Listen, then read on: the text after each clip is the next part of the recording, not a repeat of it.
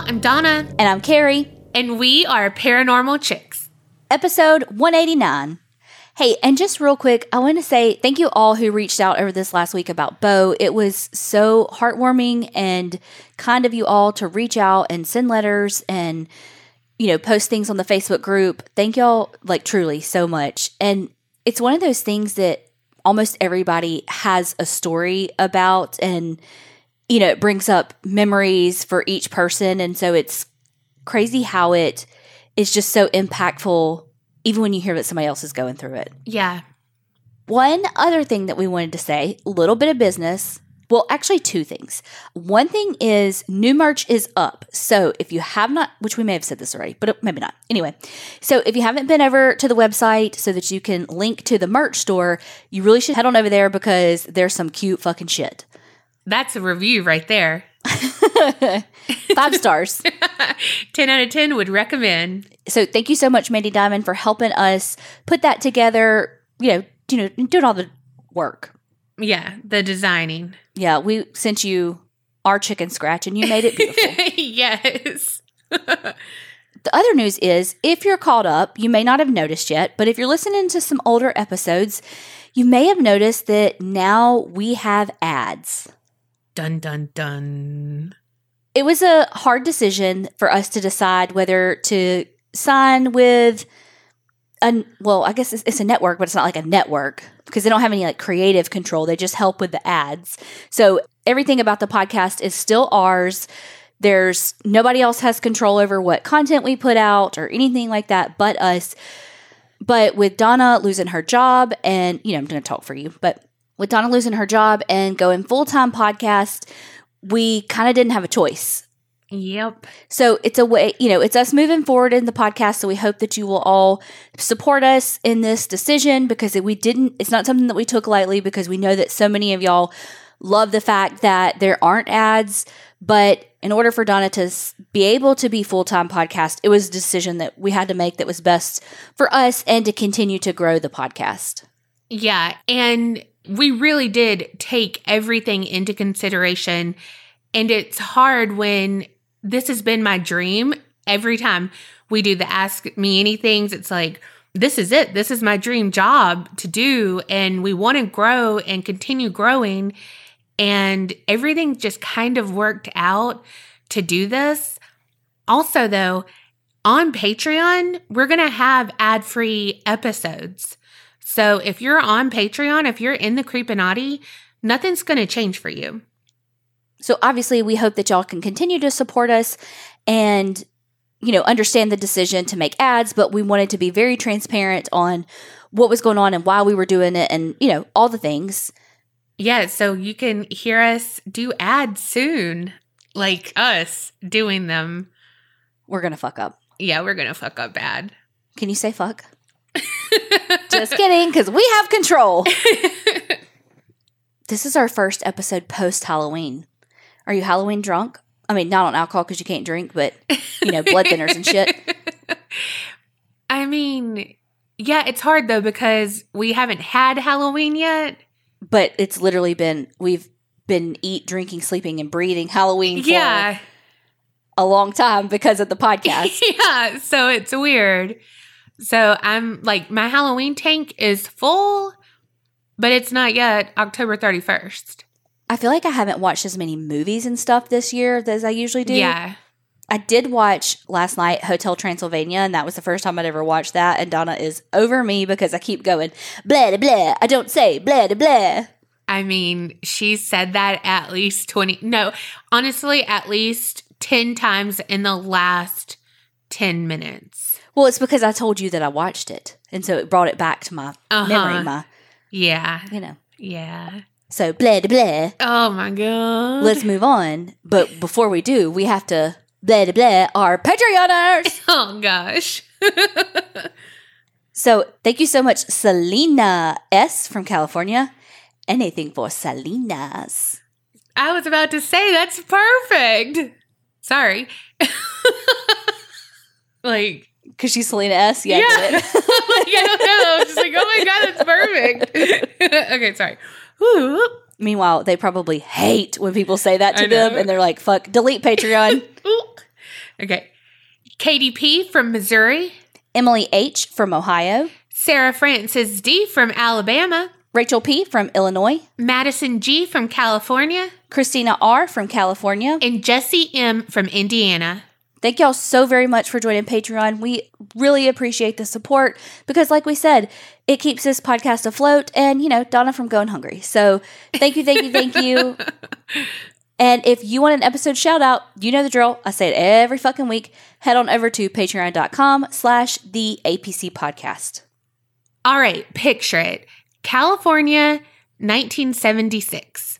California, no doubt about it. Oh, Lord. We won't get hit with copyright infringement on that one. Good Lord. All right. Well, you're working on the set for a TV show. It's on location at a funhouse. And you're tasked to move a weird wax dummy that's hanging in the funhouse. Well, you, being you, clumsy as fuck, the dummy's arm breaks off. No harm, no foul. You'll put it back in place. But then you realize, oh shit, this isn't like the mannequins or the dolls that you've played with before. This has bone and muscle inside. What? And that's when it hits you that this dummy wasn't a dummy at all. It was a corpse. Sounds like a Hollywood script or your worst nightmare, but it's actually true. This happened. It happened on the set of The $6 Million Man in December 1976. This is a very current story, even though it's from the 70s, with all that shit on the Alec Baldwin's new movie. Yeah, which is wild. And terrifying. That's like literally my example. Well, that's not my example, but it's just like my example of why scary, like haunted houses are so scary, because my example for that is always, the beginning to any scary movie would be, they're in a haunted house. They think that person with a chainsaw, it's a chainsaw without a chain on it. And meanwhile, no, it's actually there and you're all about to die. Yep. Same, girl. That's been my fear since I was little. Also, though, I've always been weirded out by wax figures. Yeah. I mean, I would go to like that, what is it, Madame Trousseau's? I mean, I would go, but... Same, but it's so weird because they are lifelike. But could you imagine if you found out that what you thought was a dummy or a wax figure was actually a person? Hard pass. Can you imagine had you been someone who went to this funhouse and like had rubbed up against this dummy that was hanging there? Nope. Hard pass. Yeah. So let me paint you a picture of what this body looked like. So it did have wax on it and it had some day glow paint. So it was like bright reddish orange. It almost looked skeletal, but it still had like its skin and everything on it. The height was 5'3". It was about 50 pounds. And also because the body had been moved and used for years and years, we'll come to find out, there were a lot of missing parts, like missing fingers, both ears, some toes were gone, and only a few strands of hair remained. Also, it was hung by a noose in this funhouse at the Pike in Long Beach, California. And to hang it like they wanted to, they drilled a hole through the neck of this body. So, of course, they call the police, they call 911, all the things. And fast forward a few days, the LA County coroner examined the body and found that there was a bullet hole in the chest of this corpse and also some original incisions from an autopsy. And then when the coroner tested the tissue, they found arsenic. And this helped them narrow down when he died because they used arsenic in embalming fluid in the early 1900s. Okay, that's not where I thought that was going. I was like, they can look back at county coroner records to see who died of arsenic or like how long, because you can tell arsenic how long someone's been poisoned based on where it is in their hair growth. Ooh. So that's where I thought that was going, but it wasn't. Okay, Forensic Files. Look, I don't fall asleep watching that for nothing. There were a lot of things that helped identify the body, but some major clues were found in his mouth. There was a penny from 1924 and some ticket stubs from Sideshow and from Louis Sonny's Museum of Crime. Just can you imagine this ticket stubs shoved in his mouth? No. And that's when they were able to call and find out that the body belonged to a man named Elmer McCurdy. They then turned to a forensic anthropologist to confirm the identification, which they did. So, who is Elmer McCurdy and how did he become a funhouse prop? Also, y'all, Carrie says she can't tell a difference, but I feel like I can. I slept on my mouth weird, apparently, and the left side of my bottom lip is really swollen, and I feel like I'm talking weird. So if you're like, what's wrong with her? That's it. Who does that? Me. That's who. Literally no one but you. It looks like you had dental work. That's what I feel like. That's what I feel like when I have my cavity filled and stuff. Elmer was born in Washington, Maine on January 1st, 1880. Way before, but that's my brother's birthday. His mother was Sadie McCurdy, who was 17 and unwed.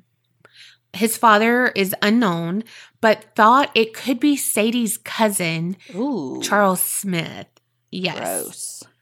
Yeah, but it is allegedly, we don't know.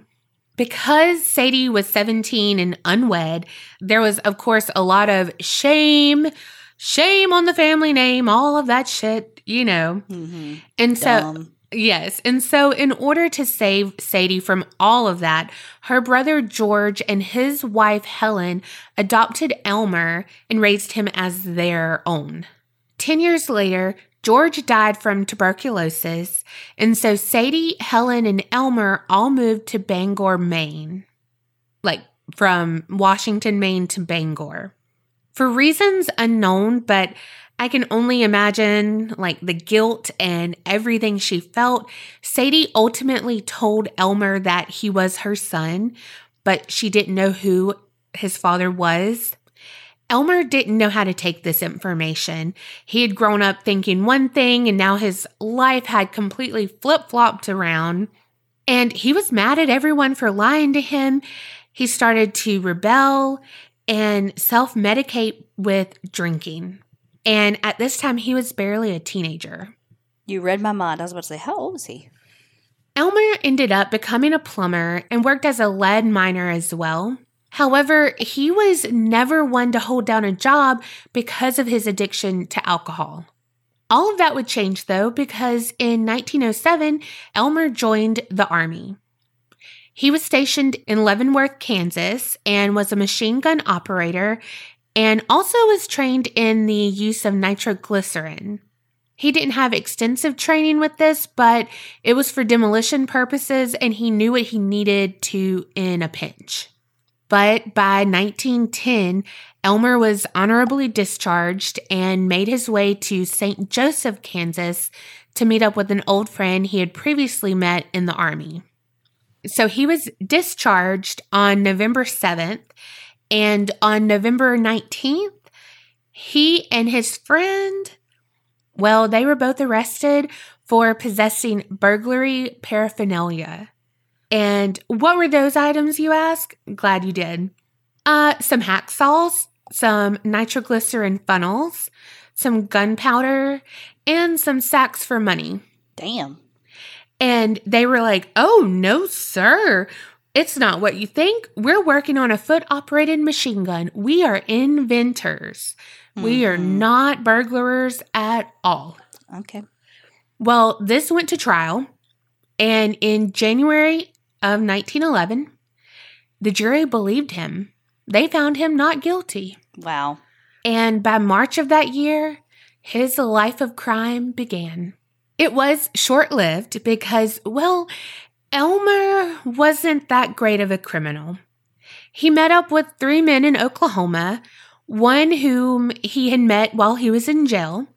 They all masterminded a heist of the Iron Mountain, Missouri Pacific train. Mouthful. Ooh, yeah. There was a safe on board that supposedly contained $4,000. Everything was going great. They stopped the train. They located the safe. And see, Elmer had told this guy in jail all about his time in the Army, all about his training, all about like what he could bring to the table. So it was Elmer's time to shine because he could get into that safe with nitroglycerin because he could save it from a heart attack. It's used in explosives. That's a joke. I know. Also, I thought about that every time because my nanny always had nitroglycerin things. Every time I wrote it, I thought about that. So he put the nitroglycerin on the door, but he put a little too much, and by a little too much, I mean a lot too much, and pretty much everything was destroyed. Like the sides of the rail car, blown off. Oh my God. The safe, almost destroyed. Most of the money, destroyed. They were only able to get away with about $450 in silver coin.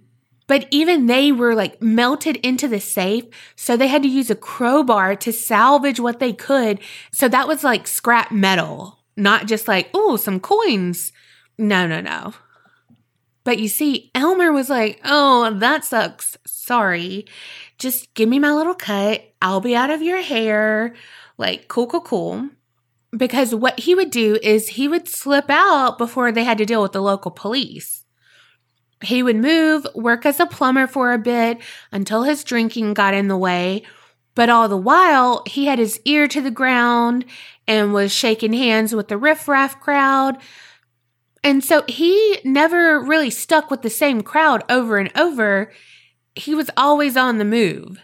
However, police were on to him because when they found the people he was with, the ne'er-do-wellers he was with on that train robbery, they did find some explosive materials.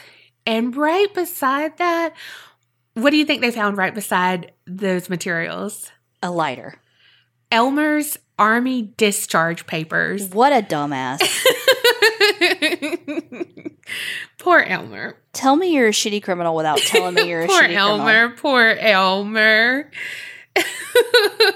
He was like, got a jet, bye. And then basically left like a calling card. Yeah. Sir, you got to keep those papers. That's how you get your discounts and shit at like Lowe's.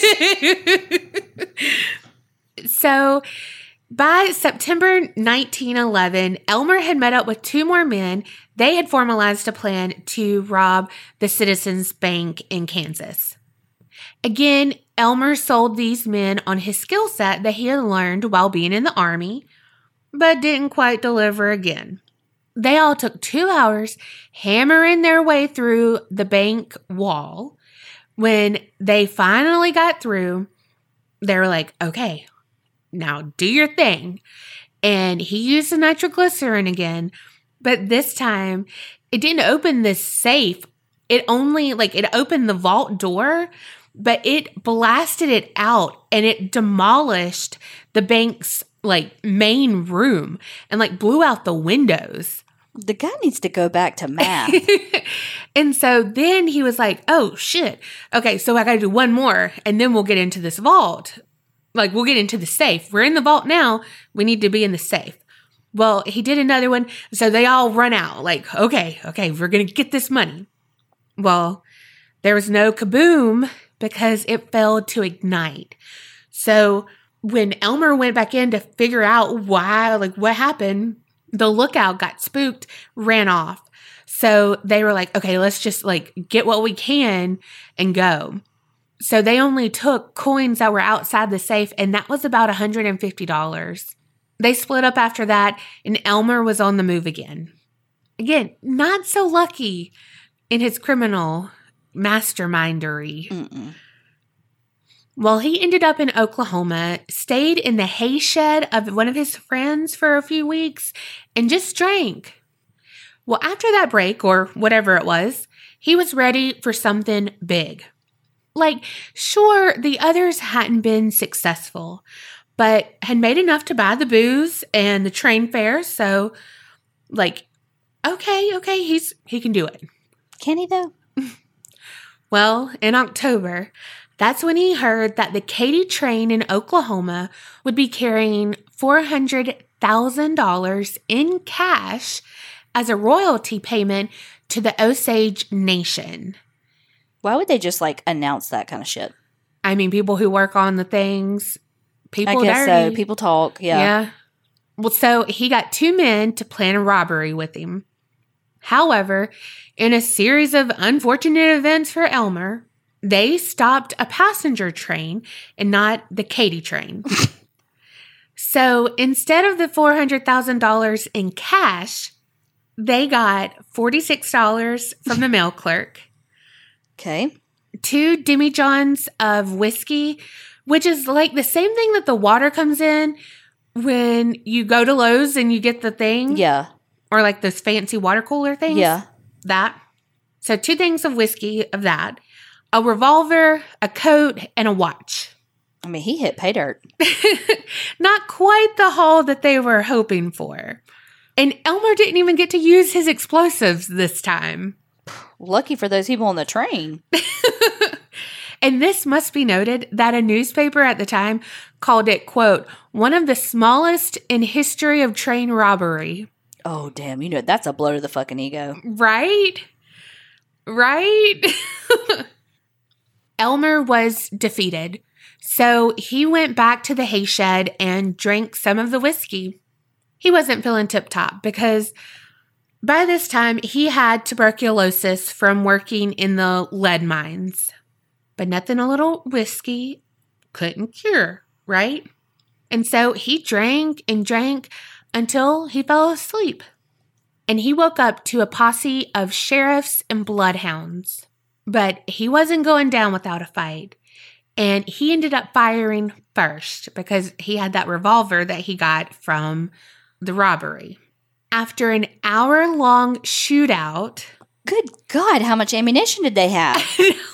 No. He was killed by a gunshot in the chest. And I don't think he shot any of them. I'm not surprised. He's not a good marksman. Poor Elmer. I mean, yay that he didn't kill an officer, but... Yes.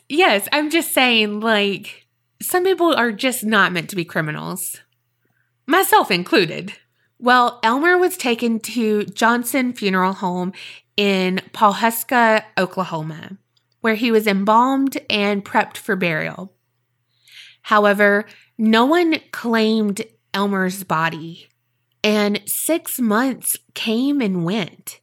And the funeral director, Joseph Johnson, decided he was going to recoup the money that he spent in prepping Elmer. So Joseph changed Elmer out of his funeral clothes, put on some street gangster kind of clothes. No. Put a gun by Elmer's side, stood him up in the parlor, and then he charged visitors a nickel to see him.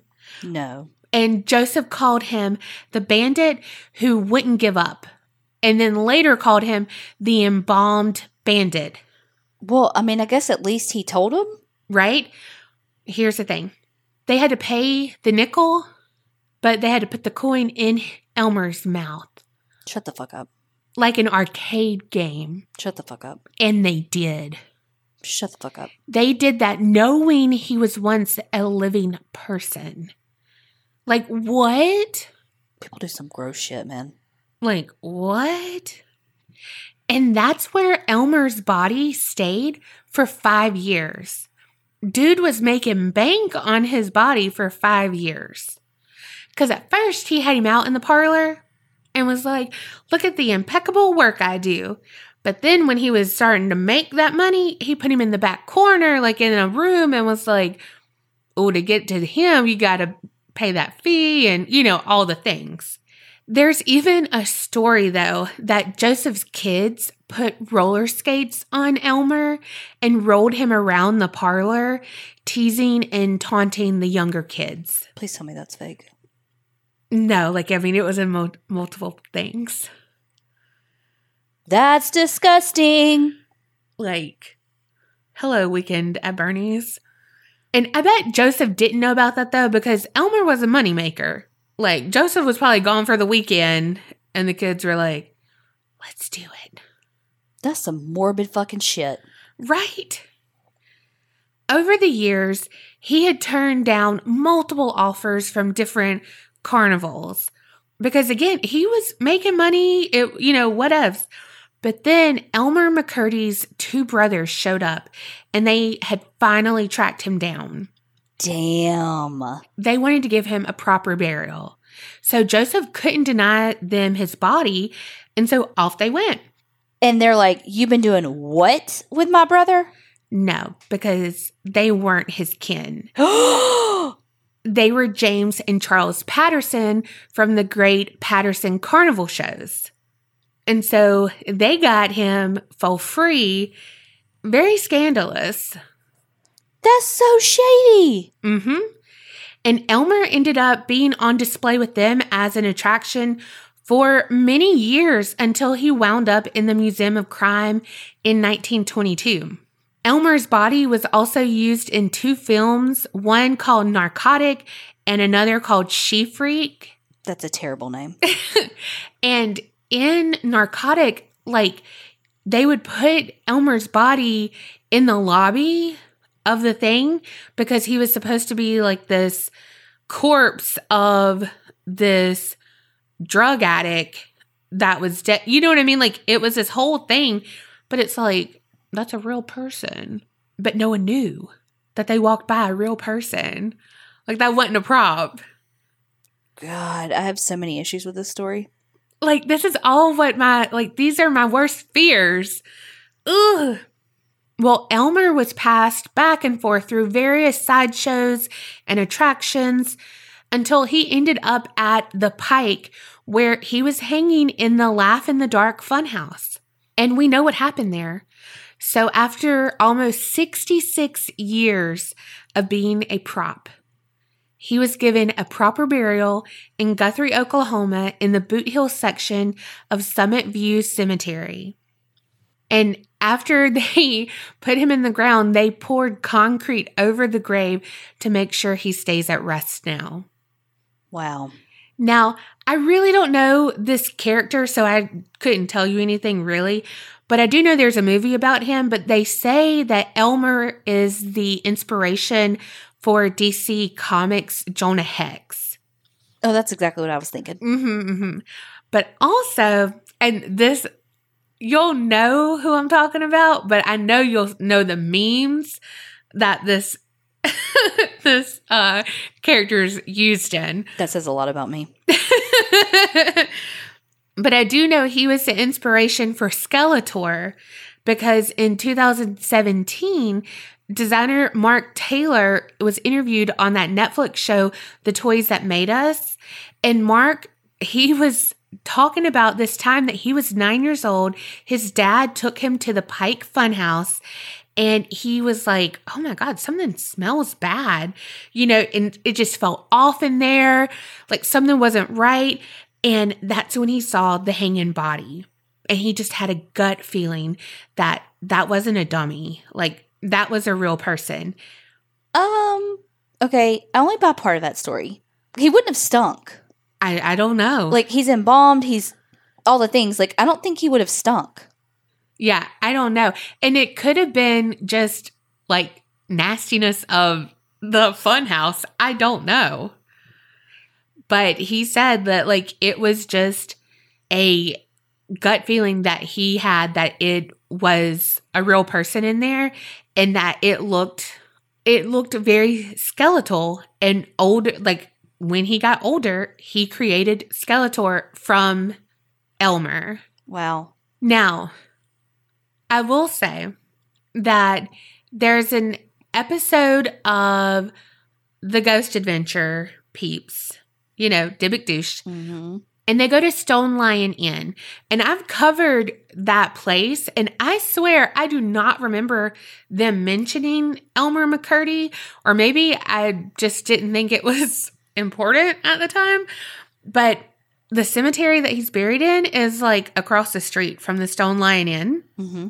And so they were like, maybe his ghost haunts the inn and blah, blah, blah, blah, blah. And so they did do like an EVP session at his grave. And like there were words like hang and homicide and something else that came about. And so like he did hang in the funhouse. And I mean, technically he was shot. But yeah, that's a stretch though. Yeah. And also, I don't know, I just would like to think that Elmer's at peace and he didn't have to endure all of the traveling he did. That's awful. It's really bad. And I mean, he died in his 30s and he traveled for over 66 years. Like, it's one thing if you donate your body to something like that. Like, you donate your body to science, and so it gets all kinds of cut up whenever you're, people are dissecting it and all of that for science. For example, I was doing this continuing ed course, and it had a cadaver lecture as part of it, and it grosses Colby out. So, of course, I had to show him some of it. And they have the face covered so you can't see them. And then they have any identifying marks blurred out because it was like video. So like any tattoos or anything like that would be identifying marks, like I just said. You can't see it all. But it's for hand therapists. So like the legs were gone. And then they like disarticulated the arm so that they could dissect it and, show you like the nerves and all of that. And so there was times where it was just an arm laying there. And it was times where it was, just a torso with the legs disarticulated and all. And so Colby was like, wait, what? Yeah. They like, what? He was shocked that it's not just a whole body there the whole time. So again, if you sign up for something like that, that's what you're going to do for the betterment of education of people, that's a whole nother ballgame than somebody taking someone else's body to make money off of it in a way that they have not signed up for. Yeah. Because again, I mean, technically, whatever company it is that's dispersing these bodies for cadaver labs is making money. Yeah. So technically, somebody's making money off their bodies. But again, they signed the dotted line. They knew what they were getting into. That's fair.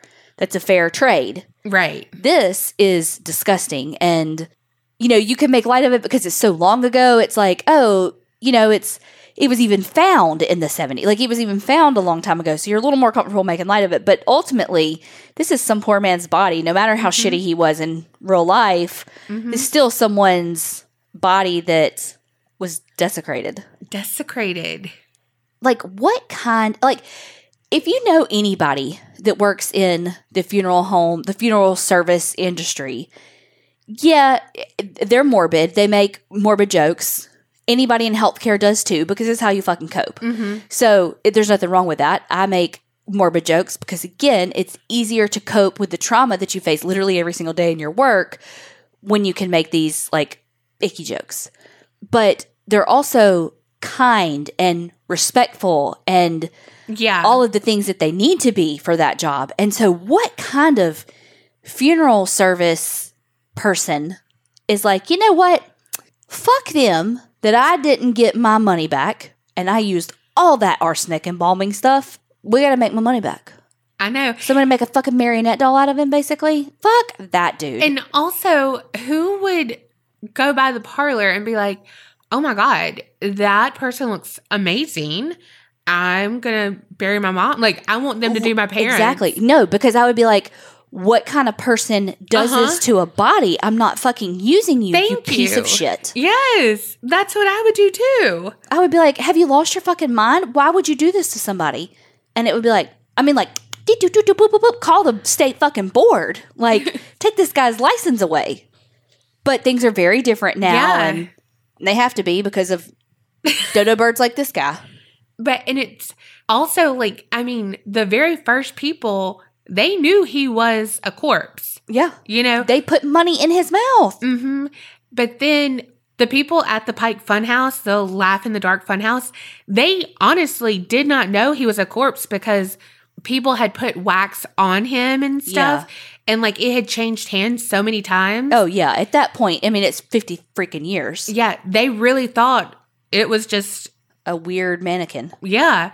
And at one point, he was sold to this wax museum, and I think in Canada, and they were like, he's kind of too like grotesque and not really lifelike because he was mummified. Yeah. You know, he wasn't like a wax figure, you know? And so they sent him back. And it's like, yeah, because he's a real person. Yeah. He doesn't look real because he is real. He looks dead because he is. Yeah. Yeah. He doesn't look like Britney Spears standing there in her fucking whole denim outfit. Yeah. Yes. But apparently the arsenic is what preserved him so well that like his skin and all of that, he wasn't just like bone. I mean, I'm not a doctor. You know that apple seeds have arsenic in it?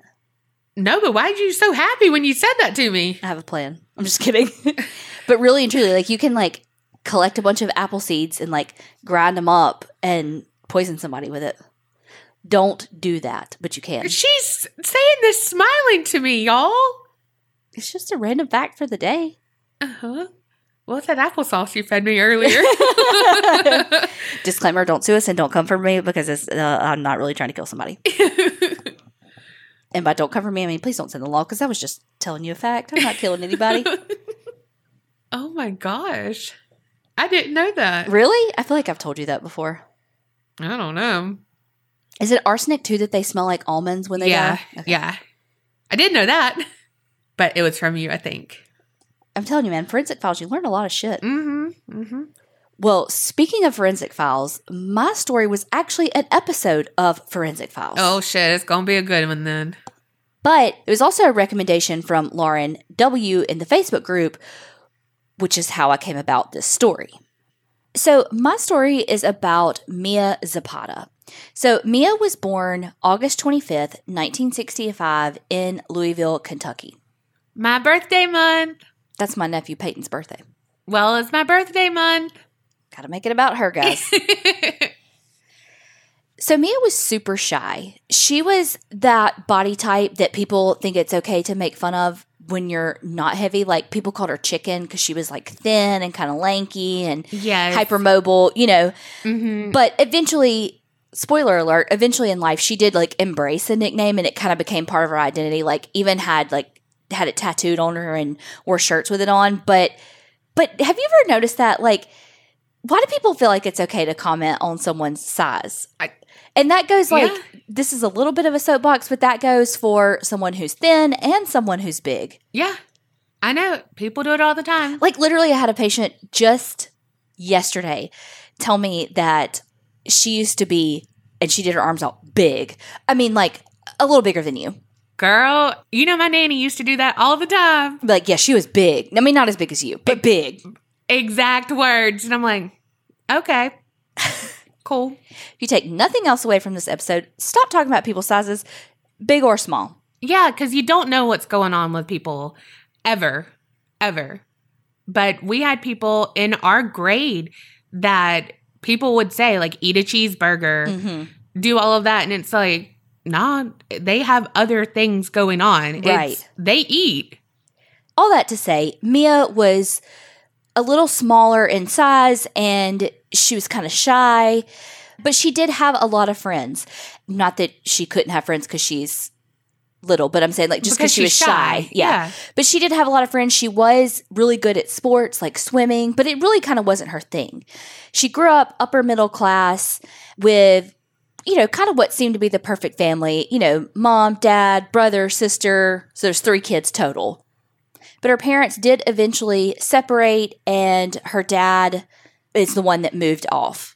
Mia was like this interesting soul that was, again, kind of in this mix of upper middle class going to like private schools type thing. But she herself was a little more edgy, really into art, like very artistic, into poetry, that kind of thing. And when you put a microphone in her hand, it was like she transformed into who she really was. One article I read about her said that her voice was like a love child between Mama Cass and Janis Joplin. Oh, God. Which is like amazing. Yeah. That reminds me, there was a girl on America's Got Talent just, I think this last time or the time before, but she was real petite and stuff. And she also sang like that real like grit and hard. Yeah, kind of like a little raspy, but like just a very mature voice. How does that that meaty sound, that hearty sound come out of that little body? Yeah. That's awesome. Well, because if you really do, I mean, all the speech therapists about to listen to me are like, insert eye roll. But, I mean, it really is how your vocal cords develop. And so someone smaller, their vocal cords tend to be of a certain pitch versus when you think of like this operatic singer, So that's why things like The Voice exist with the blind auditions, because you can't put what you typically would expect of a person with a certain voice. After high school, Mia in 1986 went to Antioch College, and that's where she kind of found her people. She ended up forming a band with Joel Spleen, Matt Dresner, and Stephen Moriarty. They formed a band called the Sniveling Little Rat-Faced Gits. Okay. Well, apparently that's from Monty Python. Of course I didn't know I know. that. Everyone is like, again, insert fucking eye roll that y'all didn't know that. Oh, gosh. But they ended up shortening it to the Gits. So at school, the band, the Gits, was kind of, getting it. Oh, Lord. I didn't even write that down. Also, do you remember my mom on that song by the Zac Brown Band? Yes. Something up and get her. Gobble up and get it. Yeah. And it was, I want whatever it is. Yeah, she's got whatever it is. Those were her and my mama, Carrie and my mama, same person. Can fuck up a lyric. But do you know how many times that my mama said, gobble up and get it? About as many times as Carrie said, blah, blah, blah. No. Blah, blah, blah. So like I said, the band is starting to take off, and they have their own sound. So picture, it's the late 80s, going into the early 90s for this story. And when you think about what the music genre was back then, it was really starting this grunge movement. Yep. And that is kind of the sound that the Gits had. Do you remember on 10 Things I Hate About You, that band that she really loved that he got to play at the school dance? Yes. Kind of that, but not that. Okay. So they decided that, look, if we're going to do this, we got to do this. And the band members ended up moving in 1989 to Seattle, which we know is like... That was like the... the place to fucking be for any grunge band. Bands like Nirvana, Spin Doctors, Soundgarden, and this band called the 7 Year Bitch, which was, I love that fucking name. Do you remember that movie with Marilyn Monroe called The 7 Year Itch? No. Okay. Well, that's all I could think about. But they're the 7 Year Bitch. And some of those band members were actually from the same college, the Antioch College that Mia went to, because that school was very progressive, and they were trying out a bunch of different like curriculum types and to see what works for kids. So it was very so it wasn't cookie cutter. It was more tailored to musicians and that kind of thing. So a lot of people, I think, kind of came from that school.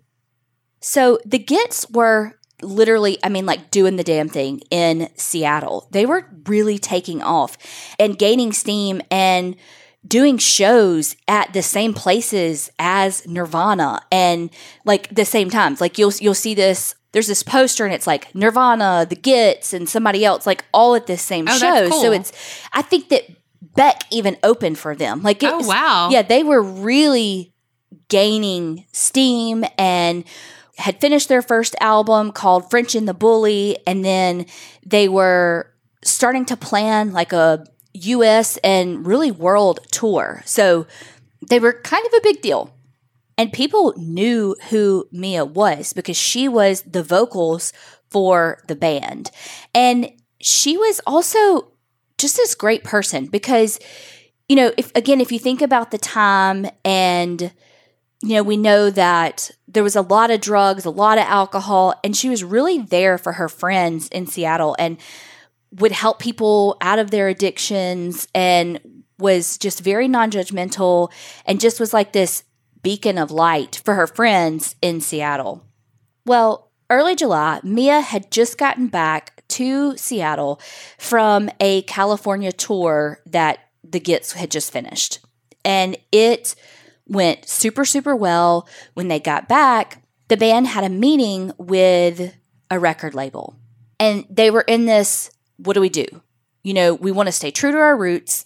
We want to still be this grunge band that's, all about the community and helping people. And, it's not all about the money, but we also have to sustain ourselves. So we kind of need this and we want to be more successful like Nirvana is. So we kind of need a label. So, the band was kind of grappling with this. Yeah. And which I think is so interesting that I did this story right as we just talked about doing ads. And we talked about that at the beginning of this episode because this was just such a small piece of the story. But I don't know, it resounded with me. Mm-hmm. Definitely. So they had the lunch with this record label. They had another one that was kind of, touch and base, like, hey, we're interested kind of thing. And they had just come off of this Californian tour. And so Mia was doing really well. She did drink a lot and smoked pot, and she would kind of dabble in the harder drugs, but it wasn't like a consistent thing. But she did drink a lot, and it was something that her band members had brought up to her. So she had actually not had anything to drink for 2 weeks just to kind of like cleanse herself. I don't think it was like I'm never going to drink again. Like it wasn't about that. It was just being like, okay, look, I can control this. Like it's, I don't know. I just pictured it more being like, hey, we're okay. We're talking to these labels. I promise my drinking, I can get under control. I don't know. I don't want to put words in her mouth because I wasn't fucking there, but it just felt like she was doing it just to be like, you know what? I can do this. Yeah. So her dad, after her parents got divorced and he moved away, actually only lived like an hour or two away from Mia now in Seattle.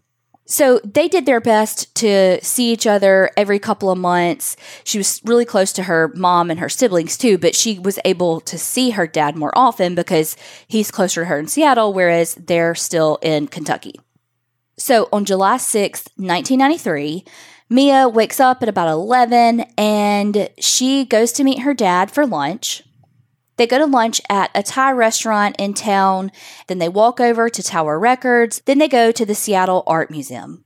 They had a good time hanging out with one another, and at 3 o'clock, they say their goodbyes, and he leaves, and Mia goes on about her day. So she goes home because she knows that she's got a lot of recording later that day, so she goes home at about 3, does some laundry, takes the dog out, does the crap nobody wants to do.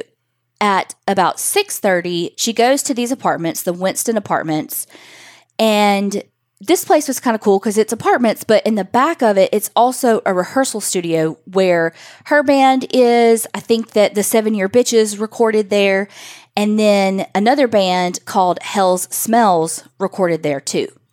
So the thing about Hell Smells was that there was a guy in the band named Robert. Now, Robert was Mia's boyfriend, well, ex-boyfriend, because they had just broken up.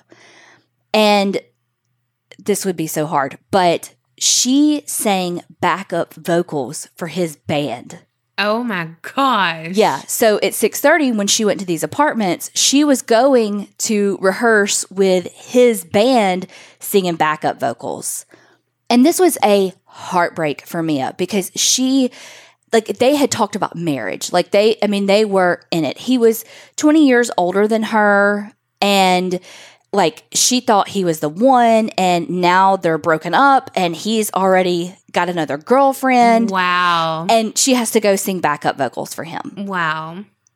So you can imagine how fucking hard that was.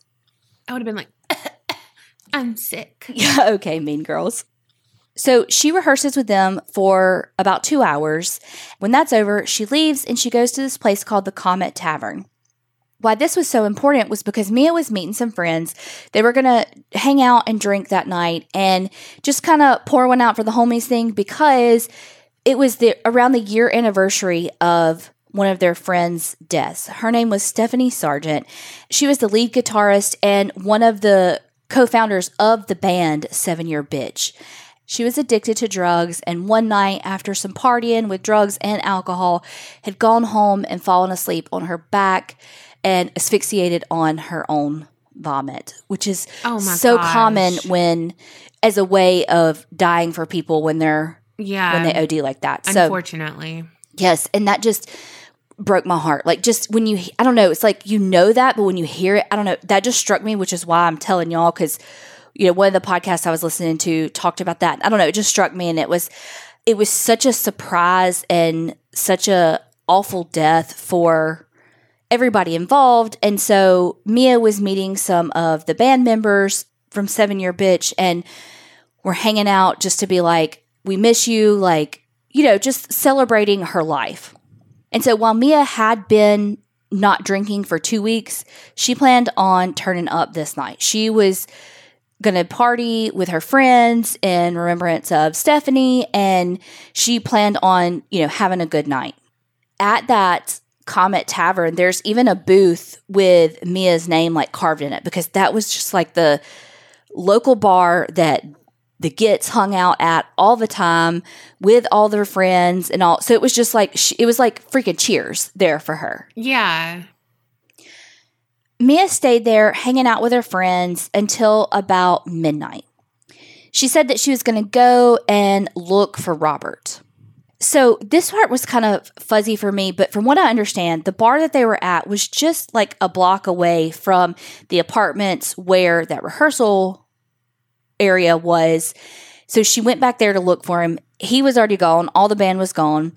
And she had a friend that, from what I understand, lived in that apartment there. And so she went up to her apartment and hung out with her. They drank some more. We're talking about life and the boyfriend, and he's moved on and all the things. And at about 2 a.m., Mia's like, all right, I'm going to head out. I want to go home. And her friend's like, no, you should stay here. Like, you've been drinking. Because Mia didn't have a driver's license, which don't drink and drive anyway.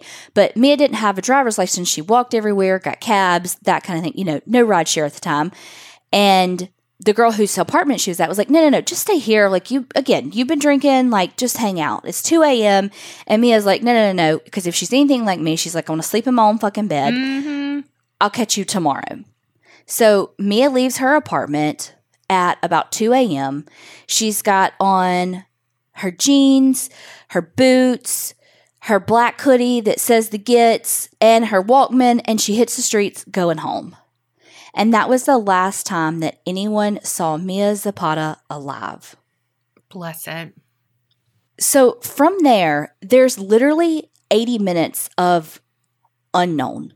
We don't know where Mia went, what happened, who she saw. Did she go back to find the boyfriend? Did she go to another bar? Did she start walking home? There was a little, I'm picturing like a bus stop, but it was like for cabs kind of close, that apparently she had been seen at. So maybe she was going to get a cab. One didn't come, so she decided to walk. But at 3:20 in the morning, 2 miles from that Comet bar, a sex worker was walking, and on this kind of dead-end part, she thinks that she sees trash, like a bag of trash. And the closer she gets to it, she realizes that it's a body. Oh, gosh. So she walks over to a fire station that's right there next to where she found the body, and they come over, and the body is still warm. Fuck. So they start, even though there's no pulse or anything like that, they start life-saving measures, but it was too late, and Mia was pronounced dead. Now, when Mia's body was found, she was found kind of in between like a church and something else religious. Like I can't remember what it was, but it wasn't a church. Like let's just say like this like church community center because I can't remember exactly what it was. But she was found in between those two places. And when her body was found, her arms were out and her legs were crossed. So it was almost like she was in a cross. And then her hood was over her face. So we'll talk a little bit about that later. But the next day, when Mia didn't show up for a recording session, her friends and the band members are like, wait, where is Mia? She's not going to miss a recording session. Like, something's fucking up. So they start calling around to hospitals, the police, and Stephen Moriarty says that somebody got the nerve to call the morgue. Oh, gosh. And when they did, that's when they got the news because the coroner was a fan of Mia. Oh my gosh. And had been to shows and knew who she was. So he immediately recognized her.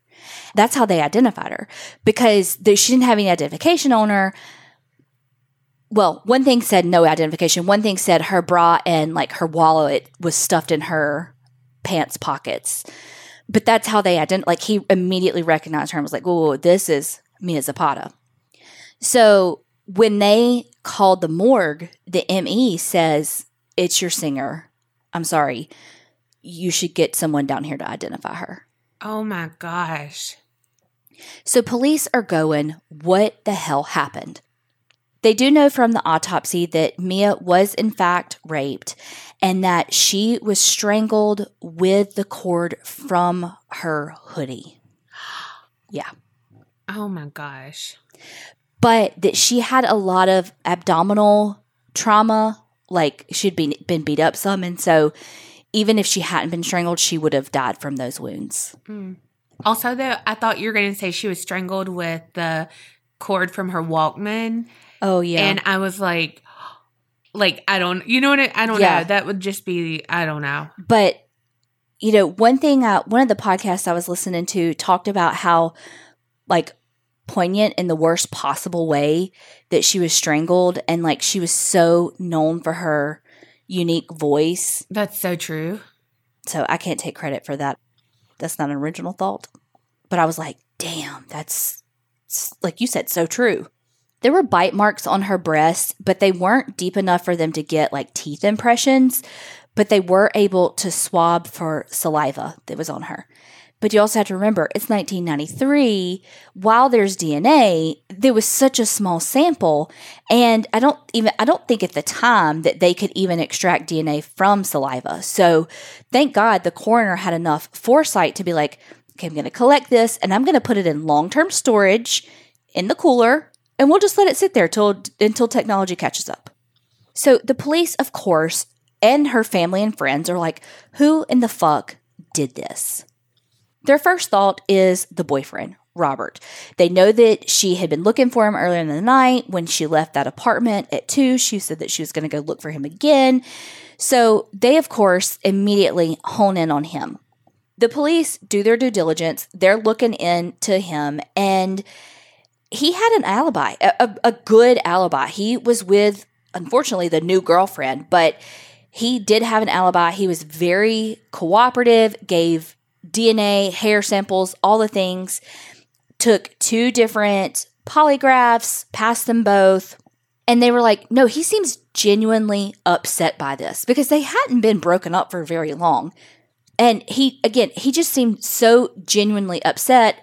And again, all the other things checked out. So they're like, this isn't him. So he was cleared. And Mia was so famous in Seattle that it's like it could be anybody. So, of course, they're looking at all of her friends, but they also have such a wide pool of suspects because of how famous she was. Was it a fan that was obsessed with her? Was it, all of these things? And so the other thing that they're looking at is, okay, well, how was she positioned? And, okay, so was it like in a cross? She's next to these 2, like the church and all. Was that something with it?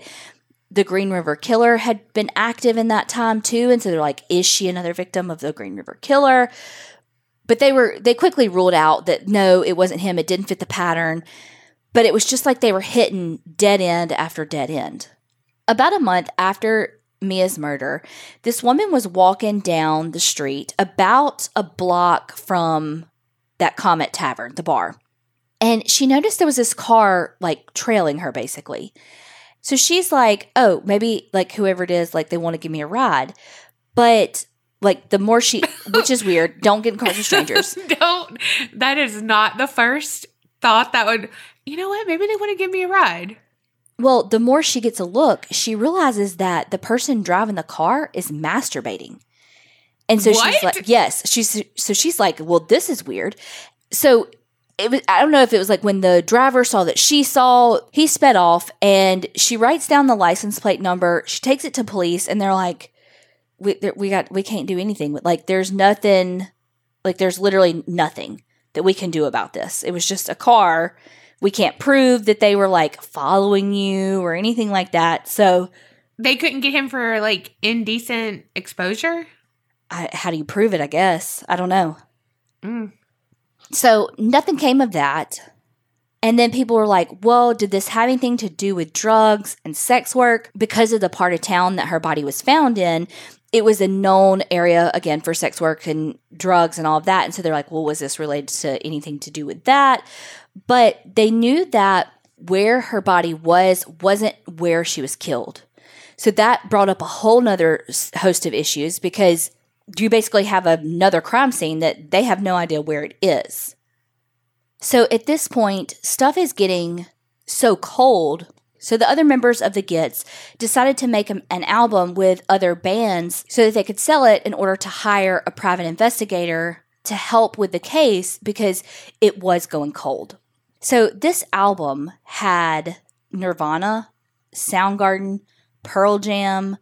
It had Hootie and the Blowfish. God. Well, I think Hootie and the Blowfish just donated, but like it was, I'm talking people really, this was Mia's murder. Let's call it what it was. Mia's murder was a huge deal for that Seattle grunge scene because they were like, who did this? Is it one of our own? Are we safe? You know, it just brought up so many emotions. And, you know, she was 27 years old. And, you know, it's like the curse of the 27-year-olds when it comes to that kind of era and genre and all of that. And so it just was really hard on people. And so there were some really big names that participated and they ended up raising $70,000 and they hired this private investigator.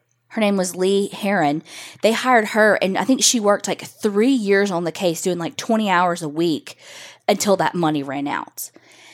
And then she was so invested in the case that she's like, I'm fucking keeping on working on this because we got to figure out what happened to Mia. So the case goes cold. You know, the private investigator interviews thousands of people and she's working so hard to try to figure out what happened to Mia, but there was nothing. The case went cold because they were like, it has to be a stranger, which makes it like finding a needle in a fucking haystack. Well, just like any episode of On the Case with Paula Zahn, eventually detectives go, you know what? Technology has improved. We should look and see what things we need to run and see if we can break open some of these cases, some of these cold cases. So in December of 2002, so we're hitting like 9.5 years after Mia's murder, the Washington State Crime Lab takes the saliva sample and is able to develop 2 different DNA profiles, one that's Mia's and one that is the killer. So at first, they run it through all the databases, CODIS, you know, the whole shebang, and they don't get a hit. Nothing. Well, it's one of those things that it just kind of like keeps running every so often, just be like, well, let's see if there's a result now. Well, let's see if there's a result now. Well, while this is all going on, Florida changes their laws. And in the state of Florida, they make robbery and burglary federal offenses. And so because it becomes a federal case, now they have to put their DNA in CODIS. So all of a sudden, the detectives get a fucking hit. They find out that the killer is Jesus Mezquia. I hope I said that correctly. So he had been living in Florida, doing all the crimes, and had been arrested for possession of burglary tools. Oh my gosh. Was in your fucking story. I had never heard of that until this case. And then you said it during your story. Did you see my face? I tried to keep a poker face, but when you said that in your story, I was like, skirt, what? Yeah. So he had been arrested for that, possession of burglary tools. So that was a felony for him. And he had a lot of other convictions, and because I think he was on probation for that, all the things. Either way, they got his swab and it fucking matched. So you can't arrest someone just because the DNA matched. They had to prove he was in the area, all the things, because now he's in Florida. Well, that's Seattle. So where in the world is Carmen Sandiego? Right. So, like I said, they do their due diligence, and they prove that he was in Seattle at the time, working in the area, and guess what? What? That was his license plate number from that woman before who the guy was like telling her and masturbating. Oh my gosh. Yes. So he gets arrested and is actually, thank God, convicted. So he was just a rando. Completely random. They would never. Oh my gosh. They would have never caught him had that coroner not had the foresight to go, let me save this. Yeah. Because it was such a small sample that even when they tested it, and there's a forensic files on this. Honestly, I didn't watch it, but I think they talk about, because it's this special DNA test that they had just done, and it's like, I think they go into more detail on it about like how cool it was, because it was really groundbreaking and all the forensic files things. Yeah. But this guy's a really shitty guy. He had aggravated battery against a pregnant woman in 1997. Oh my gosh. Kidnapping, false imprisonment, robbery, indecent exposure from the 80s. Like, this guy's a shit guy. Yeah. I mean, aside from the fact that we know that he killed Mia. Raped and killed. Yes. So he was convicted, and I'm making these numbers up, but let's say that the sentence allowed was like 10 years to 20-something years. But the judge was like, no, this was like gruesome. I'm sentencing you to 36 years. Whoa. He actually got to appeal that, and they were going to overturn his sentence. Not overturn, re-sentence him, because basically the judge didn't have the power. The jury would have to be the one to be like, no, we want to sentence him to 36 years. The judge can't make that decision without the jury being like, yes. Okay. So they were appealing that, and it was like going in his favor. But all of a sudden he was like, actually, I want to waive my right to that, and I'm just going to serve the 36 years. What? Very bizarre. But he actually is now dead. He died in jail. We don't know he actually died in the hospital, I think. But we don't know why, because they're like, oh, it's privacy records, yada, yada, yada. But that guy, he did. And he served, I think, like 20 years of his sentence before he died. What a bizarre turn. I know. Wow. One thing, though, that was cool was that I guess they didn't realize that Mia had actually finished all of her like recording parts for their second album. So they were able to release this second album. And I don't know, so I thought that was kind of a cool surprise. Yeah. And then they also released some old recordings of her like from college and stuff that were like never before heard.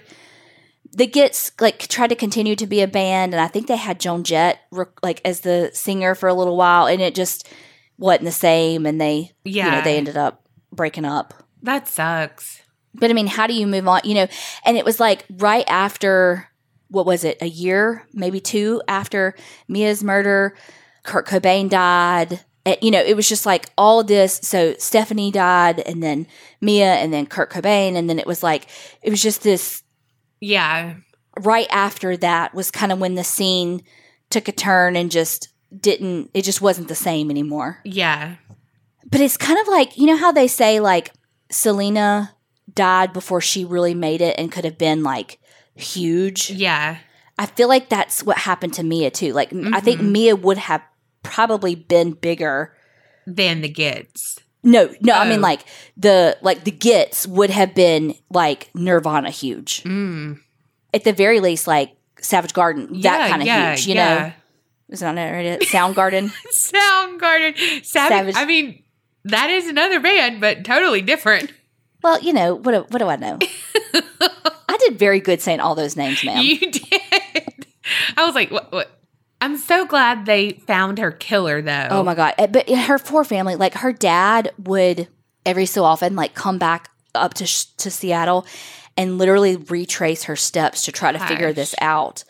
I mean, it was very, very traumatizing for people in the area because they were so confused and, you know, didn't know who to trust. And, you know, it was this person that they all loved and was such a cornerstone for them. And, you know, like or like maybe touchstone is the word I'm trying to say, but she was just such a stable force for so many people. Like they talked about, I think it was Case File the podcast did this story. And I think it was on there. He was talking about how they had a memorial for her and how many people brought yellow flowers because those were her favorite. And they were just stunned by all the people who came and how they would all talk about the ways that she touched their lives, helped them out of addiction, helped them through all of these different things. And they're like, we had no idea how many people she touched. Yeah. So, sidebar, who the fuck knew possession of burglary tools was a thing? I mean... In both of our... What are the fucking... when you said that, I'm telling you, I think my jaw, like, scrolled down to the floor. I know. I was like, oh, I can't wait till I say that part of my story. I gotta remember to say it, remember to say it, remember to say it. Yeah, I didn't know that either, but... Because, you know, like, there's sometimes you get in your story and you're like... You forget to say something, you know, which is why I'm always at the end being like, yeah, and also, and then PSS, and then PPPPSSS. Yes. Oh my gosh. Well, we hope that y'all enjoyed 31 Nights of Halloween. We are going to hibernate for November. Just kidding. We're going to not do anything different. No, we had so much fun. If you're in the Facebook group, we had Valerie do a tarot card reading in the main group, and she fucking killed it. Oh and my then God, we had, so good. Yes, and then we had Michael do it in the Creep and Naughty group, and he was fucking amazing. So we just had, just a bunch of different stuff, different Facebook Lives, and, you know, it was really awesome having the guests, Brandon Scheck-Snyder, Alicia King Marshall, and then, of course, the fucking Killer Queens. Oh my gosh, right? All of them. Also, shout out to the Creepsters who went on Alicia's tour. Yeah, I was like, what? I know. Thank y'all for representing us. Yes, and thank you. Yes, like that blew my fucking mind. So if y'all have any ideas for next year of 31 Nights of Halloween, something special that you want us to do, let us know because, you know, that shit starts getting planned in like September. So yeah, it needs to start now. Starts in September. So we need y'all to hold us accountable. But more importantly, remember, creep it real and don't get scared.